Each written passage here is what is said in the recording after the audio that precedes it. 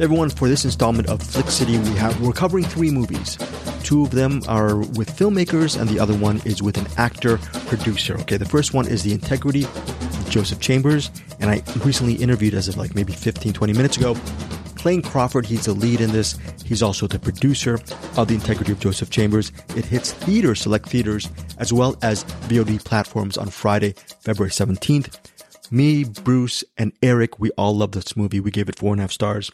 It centers on the aforementioned Joseph Chambers, and he's an insurance salesman, and he really wants to prove to his family. His wife is played by Jordana Brewster. He wants to prove to his folks, his family, and he has 2 kids as well.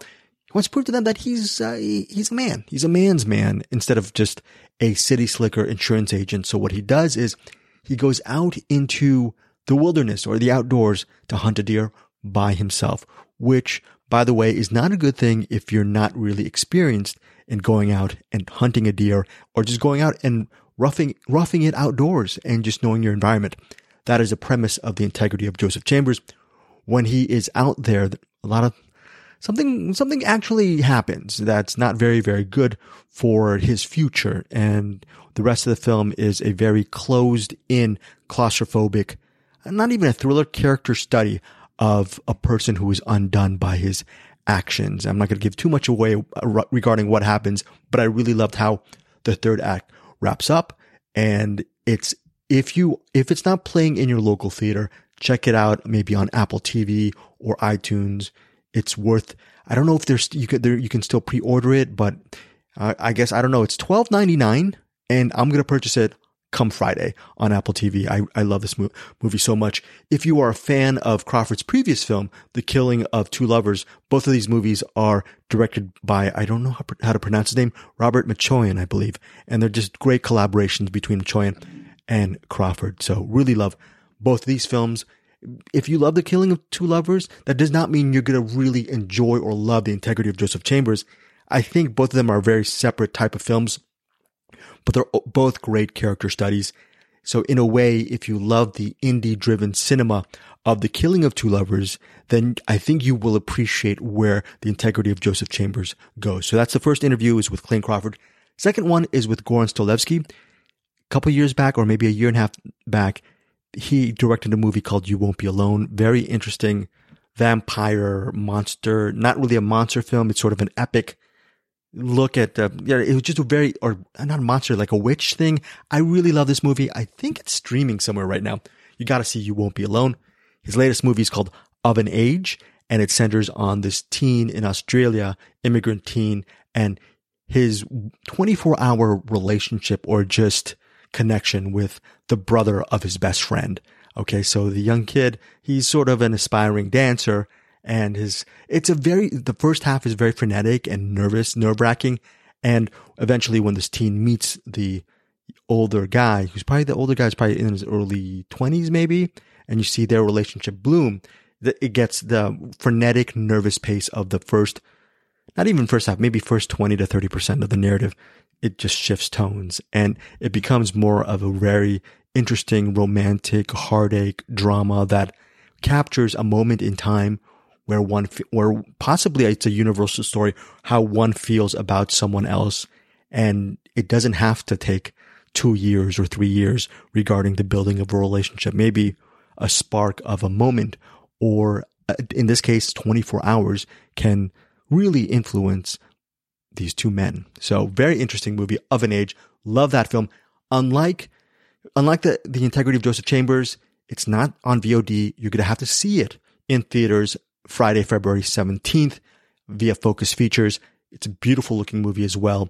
Not as lush as You Won't Be Alone, but that's intended. This is a completely different. Some parts of this movie feels very frenetic and handheld. The other stuff is very, very intimate and personal. You're very closed in on these prospective soulmates, and it's really well done. And if you've ever fallen in love or lust with someone in your life, you might be able to relate to Of an Age.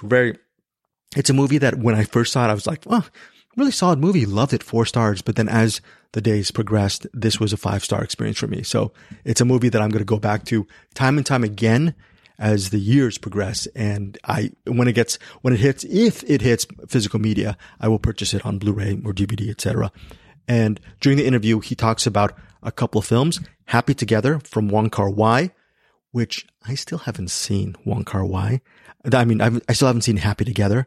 And I don't know if anyone is listening to this, but I actually interviewed Wong Kar-wai at a press junket for Happy Together, having not seen the film, realizing other people who are smarter than me saw the movie. So I just basically, for that interview, kicked back and let everyone do that interview. And that shows how much of a you-know-what I am. So, but anyways, I did see the Integrity of Joseph Chambers, and I actually did see Of an Age, both really wonderful films. Finally, there's a found footage film called The Outwaters, and that interview is conducted by Eric Holmes. He interviews director-writer Robbie Banfitch, and I haven't seen it. So, but Bruce and Eric both enjoyed The Outwaters. Not streaming right now. It's available in theaters, and it's available. You can actually purchase tickets. Go see if you're a found footage fan, go check out The Outwaters. Support independent cinema like The Outwaters, The Integrity of Joseph Chambers, and Of an Age. I will put on the show notes exactly where these interviews cut in and out, so you will know maybe if one of these movies are for you. Just go right to it and forget the rest, or maybe just listen to everything. Listen to it all. All of these are quality movies. I can't wait to see The Outwaters. That's also getting really good reviews. Of an Age is getting great reviews as well. And The Integrity of Joseph Chambers, on the momentum of The Killing of Two Lovers about 1.5 to 2 years back, it's getting some really good reviews as well. The movie stands by itself. It's not attached to The Killing of Two Lovers, but it has some of the momentum from that film. And I think it really sustains that momentum. Really looking forward to see what Clayne Crawford has in store in the coming years. And he talks about that towards the end of the interview. And he also discusses his love for I was going to say Quentin Tarantino film. He wrote the script. It's the Tony Scott film, True Romance, a movie, by the way, he loves.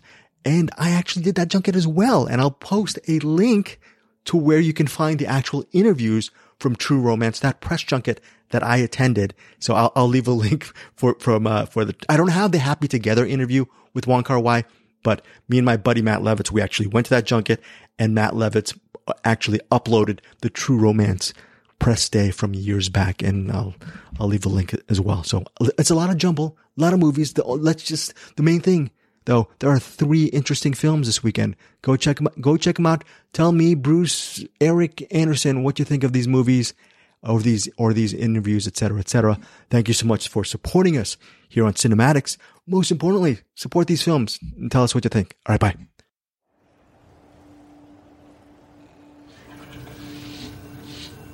Hey, little lady.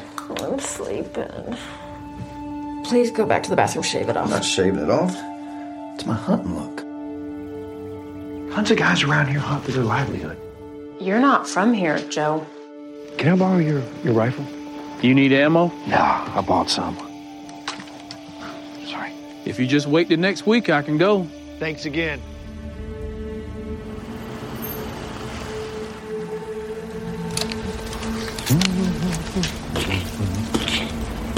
I'm the mustache man. I'll catch it, I'll kill it any way I can.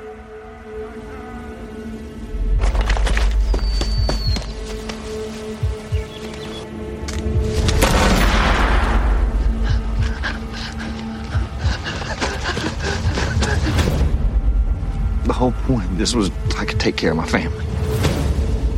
My wife didn't even want me to come out here today. I'm just saying, it seems like the whole world's falling apart. Come on, Joe. This thing's happened. He's trespassing. You're doing what's right. You did the right thing, Joe. You have to tell me what happened.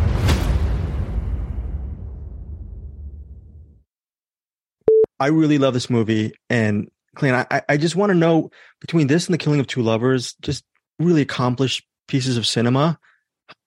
I'm the beneficiary. I get to actually sit back, eat my chips, and watch it. You, on the other hand, you have 2-3 years of hard work. Can you just sum up just the climbing the mountain aspect of making just boundary pushing cinema? What's that other end, that work end, like for you? Look, we could go. I'll say this. and I'll quote my wife, you know, she says, we have no memory of pain. Otherwise we'd only have one child. Right. And I think it's true. You don't remember the uncomfortable aspects. You only have, for me anyway, the joy is what I kind of reflect on. Otherwise, I don't think I would ever make another movie, you know, because they're super, super challenging.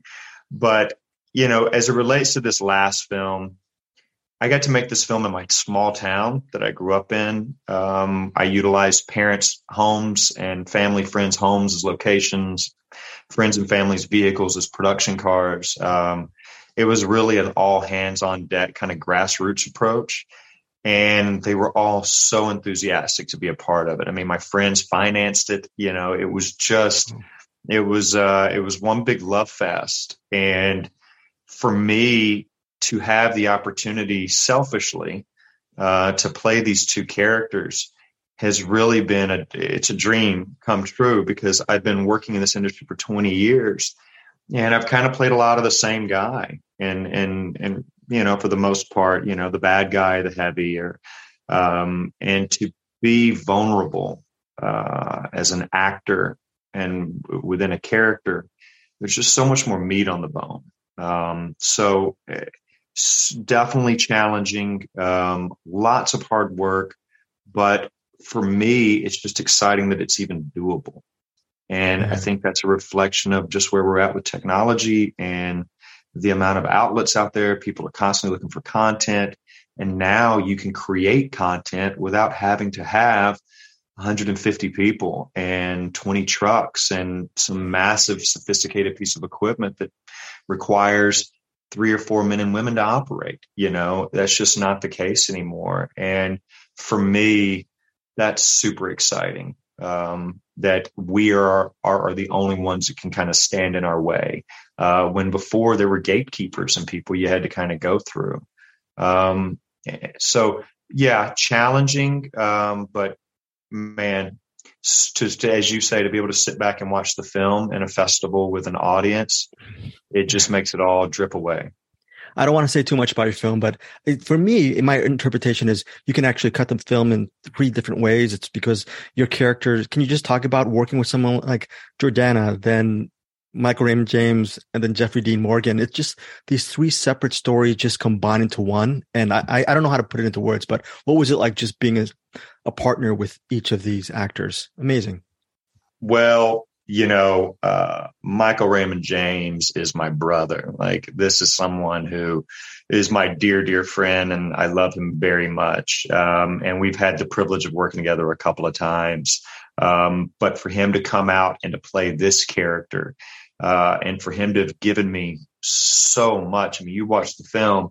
If there were an Oscar for playing dead, I mean, holy cow. And again, I don't want to get too much away, but this guy just killed it, and maybe I just did pulled a Tom Holland. But you want me to cut that out, by the way, in the interview? Would you prefer I cut that out? It's up to you. No, it's okay. It's okay. It's okay. I'm, and as it relates to Jeff and Jordana, just a gift, you know, to have the opportunity to work with Jordana on Lethal, and then to have met Jeff through his lovely, talented wife, Hillary Burton, who also was on Lethal.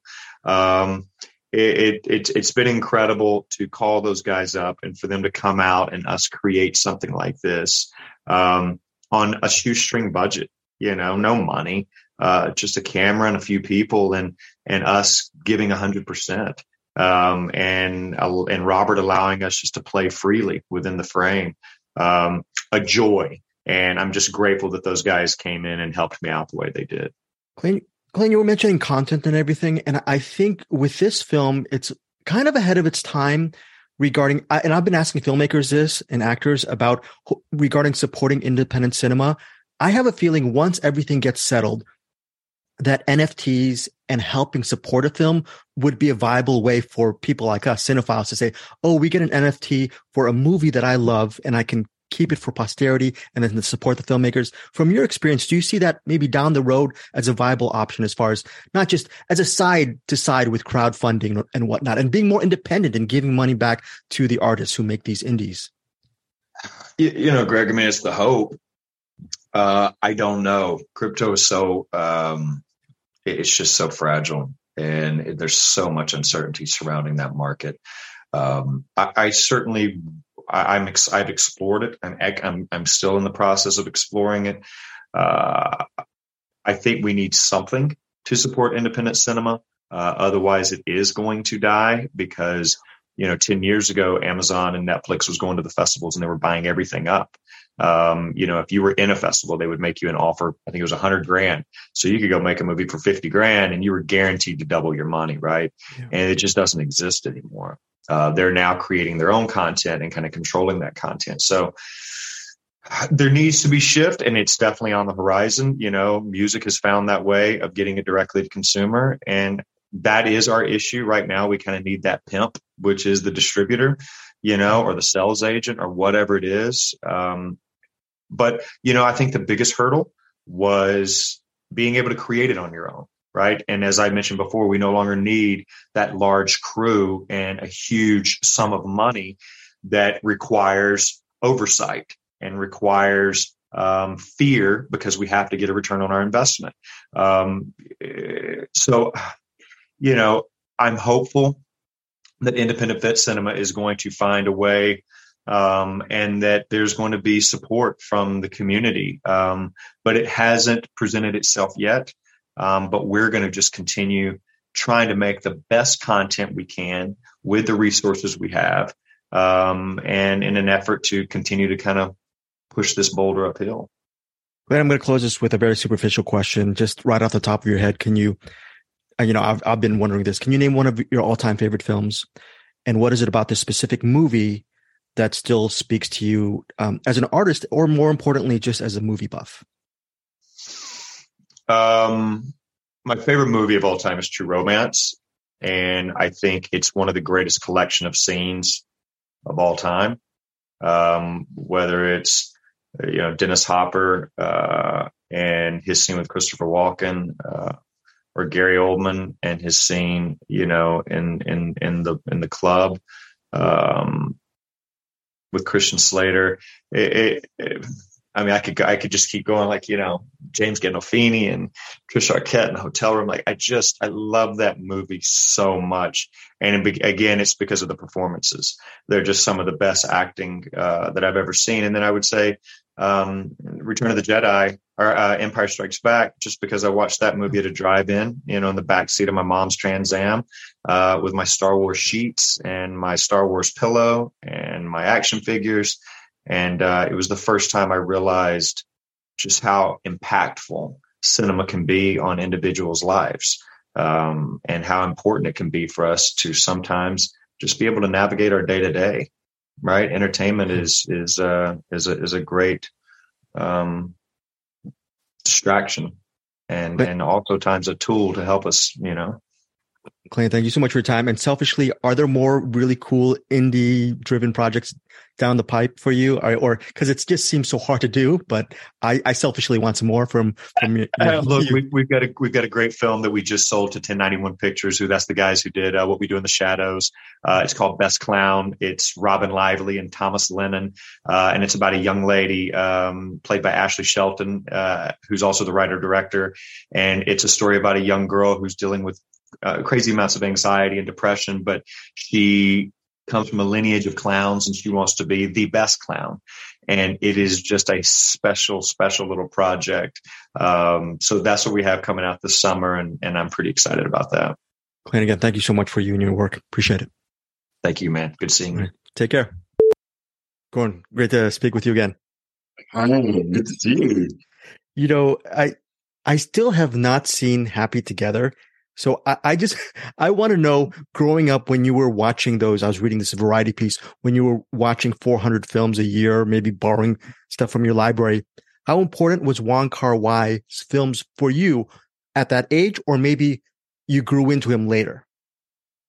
Well, a bit of both, to be honest, because the way I experienced his films when I was 15, 16 was different. I think I liked him. And then at 19, 20, I loved him. And then at 25, he broke me. And at 35, it's just it's what life is, it's what love is, it's what cinema is. So to me, it's also the sense of And I saw Happy Together before I even knew of myself as gay, and I only remember now how turned on I was, but that's a whole other part of the interview. No, it was also honestly watching it, but not even thinking. So this boring, like deep denial, not even thinking of it as a queer story because I was just like transfixed. I was like super in love with like Charlie Williams like halfway through, whether or not I acknowledged it to myself. But like it was also just following the story, and I really cherish stories that would take me somewhere far away from where I was. And I felt like feelings were like a lot more important, in a One Car Rifle. It was only gradually that I realized, feelings in real life was just as important. And I think it almost like taught me about that. So yeah, I mean, it's one of many filmmakers I love. Like there's Almodovar reference in there as well, secretly, hiddenly in the posters and some of the song choices. But yeah, no, One Car Rifle, I mean, it remains very important to me. Can you talk about your decision to edit the film? Because it seems like such a monumental challenge, because the first half is very breakneck, very quick, and it's just very tense. But then throughout the movie, you're just really changing the pace. What were you the only one to edit this movie? Meaning it was because it was so close to you, or what was the decision behind that?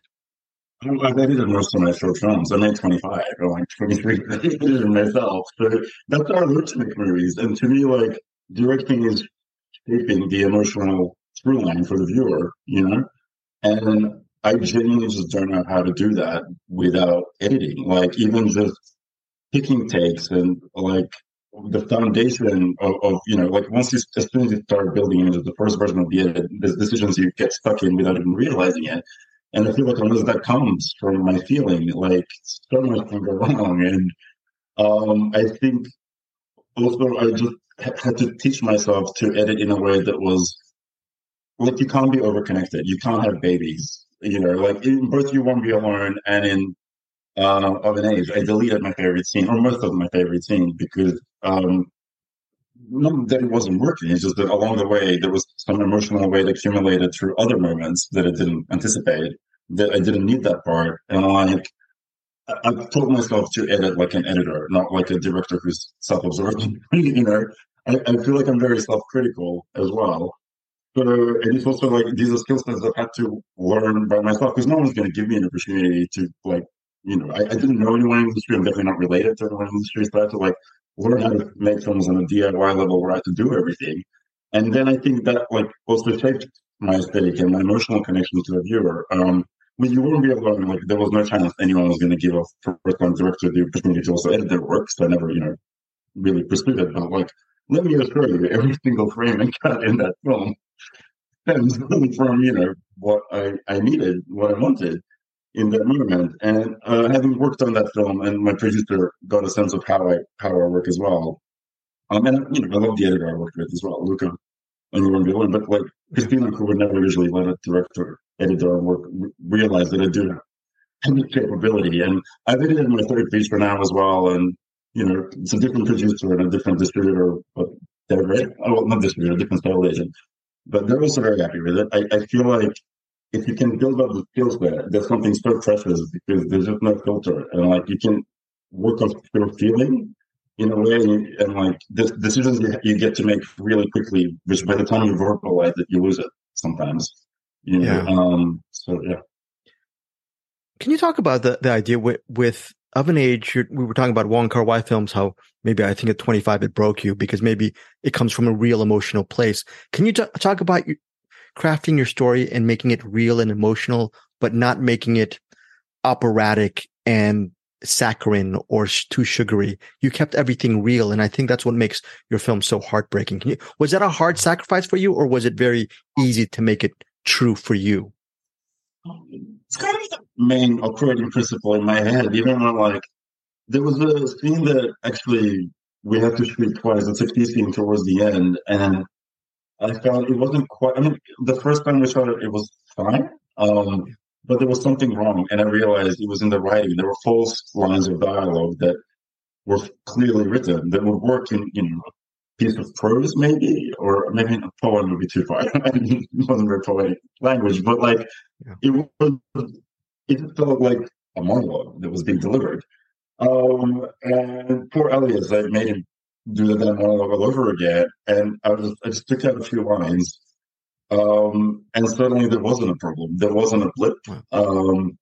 And because I realized I have to work on a place where I believe this is like day-to-day life. I think the operatic stylized way of filmmaking is something I admire, and I feel I would love to I'd be able to achieve it one day. I'm not sure if you can show that, But genuinely speaking, like someone was asking me, how did you decide to, light the sex scene in a way that wasn't prurient or exploitative? I'm just like, oh, we barely even think about it because me and Maddie C, the cinematographer, always work off the principle of either natural available light and shaping it through camera angles or trying to mimic it completely natural light.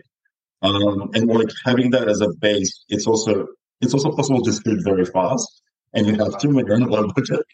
But it's possible to shoot very fast if you're operating out of something that needs to feel true and real in the moment, and comes from something that feels like lived in reality. I think something stylized takes a lot more time, which is a luxury. Hopefully, I might have one day. I don't know if I will pursue it specifically, but I do love that kind of filmmaking too. But genuinely speaking, to me, that's the only foundation that I know confidently I can deliver a story that can connect with someone at the end.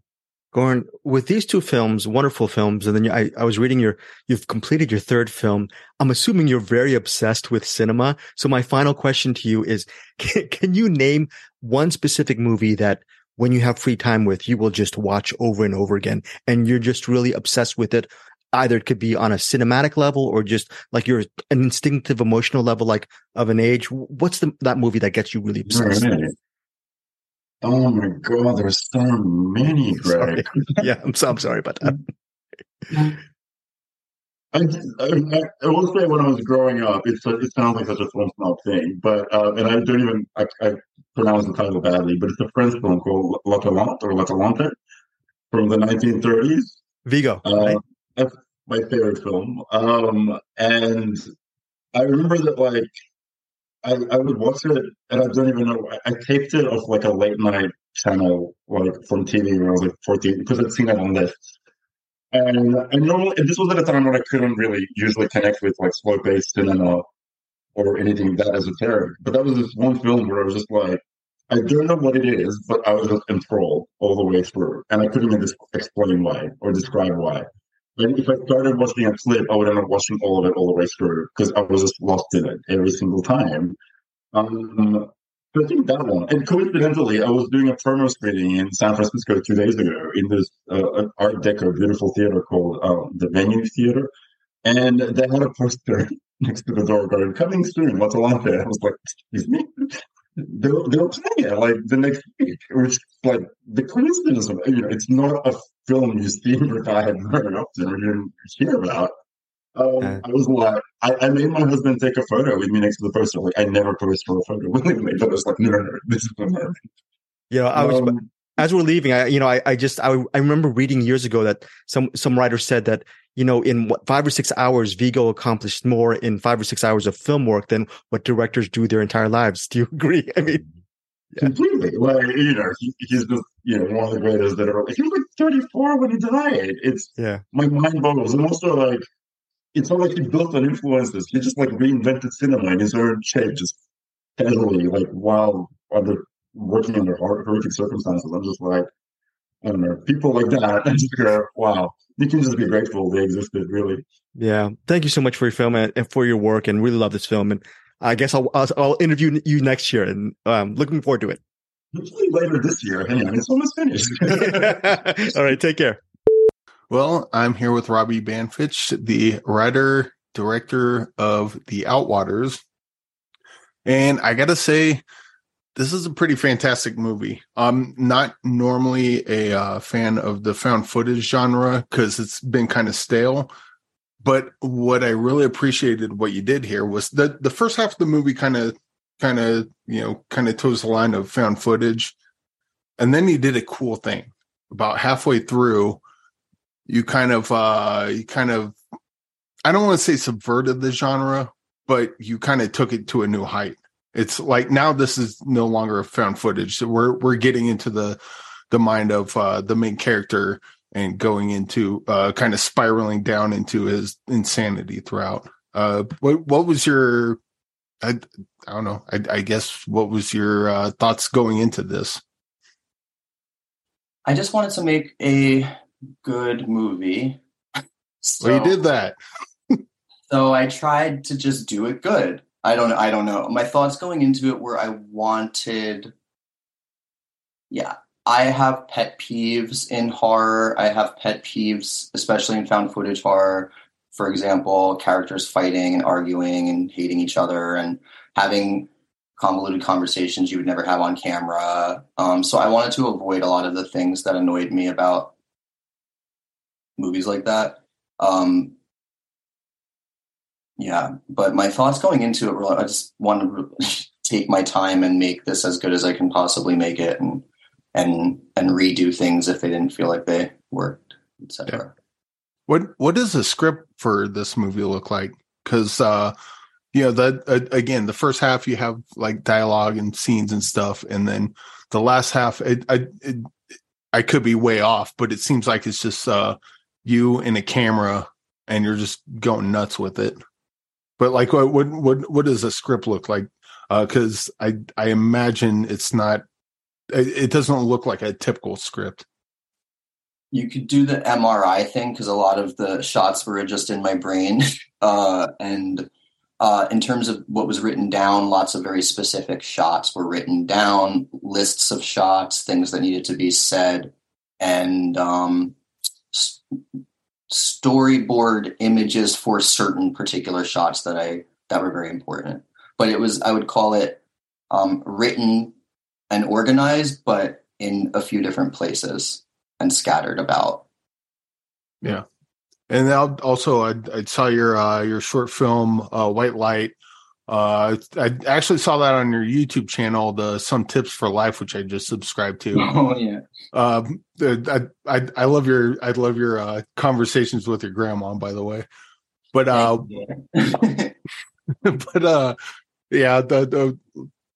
well, actually, let's just dive into that. You and your grandma, the hot tips with grandma of what's Grinder, and you got a whole bunch of them. But are you going to be doing any more of those, or how did those start? And how does your grandma kind of? Is she in on the joke? She was slightly in on the joke. She didn't really know what I was going to say, but she knew that I'm kind of a little troublemaker. So, she was not fully in on the joke, but also knowing that I was going to mess with her a little bit. But my old YouTube channel was really just fun and totally different than the Outwaters, like improv comedy and just kind of having fun with my friends. So, but also with the White Light, what I was going to bring up with that is it has a similar kind of thing where when White Light starts, it's like, okay, I know what this movie is, and then about halfway through, it kind of goes places, much like the Outwaters does. Is that just as you're writing it? Is that just kind of where your brain goes? You just like to start off kind of start you off in a safe place, and then just kind of turn the dial about halfway through, or? I think so far with the bigger projects I've made, I have a start point and I follow it, and I don't necessarily follow it using a set formula. So that might be why my films sometimes end up in different places than one might expect, because I'm not trying to fit things neatly into a formulaic box. Although story is obviously important, and everyone should know story before they start messing around and experimenting with it. But yeah, I think I usually have a beginning point and I explore it without worrying about how it would fit nicely into it. What kind of things go in your head during that process? Like, you're just writing it and go, oh, you know what? We need a screaming blood snake, so fuck it. We're just gonna write that in here. Ideas just pop into my, I'll be like watching it, and then I don't know, just an idea, just an image usually will pop into my head, and if it sticks, then it's worth filming. And sometimes I film it and I don't like it, but if it sticks in my mind for a couple days, then it's probably worth trying at least. Yeah. I also want to talk about the song at the end, and I don't Salem Belladonna. Was that who did the song at the credits? Because I'm watching this movie, I'm going nuts by the end of it, and then you start rolling the credits, and the song is just so soothing. I'm like, oh, I'm just gonna live in this for a while. I love it. It's amazing. The end credit song is by my friend Lauren Jackwish. Okay. We grew up together. We went to high school together. The first time I met her, I had shown the movie Gummo at a high school party. And then I met her like walking down some suburban streets, and she started singing Killing Me Softly. And I was like, oh my God, your voice is fantastic. So we've been friends ever since she sang Killing Me Softly after the Gummo party.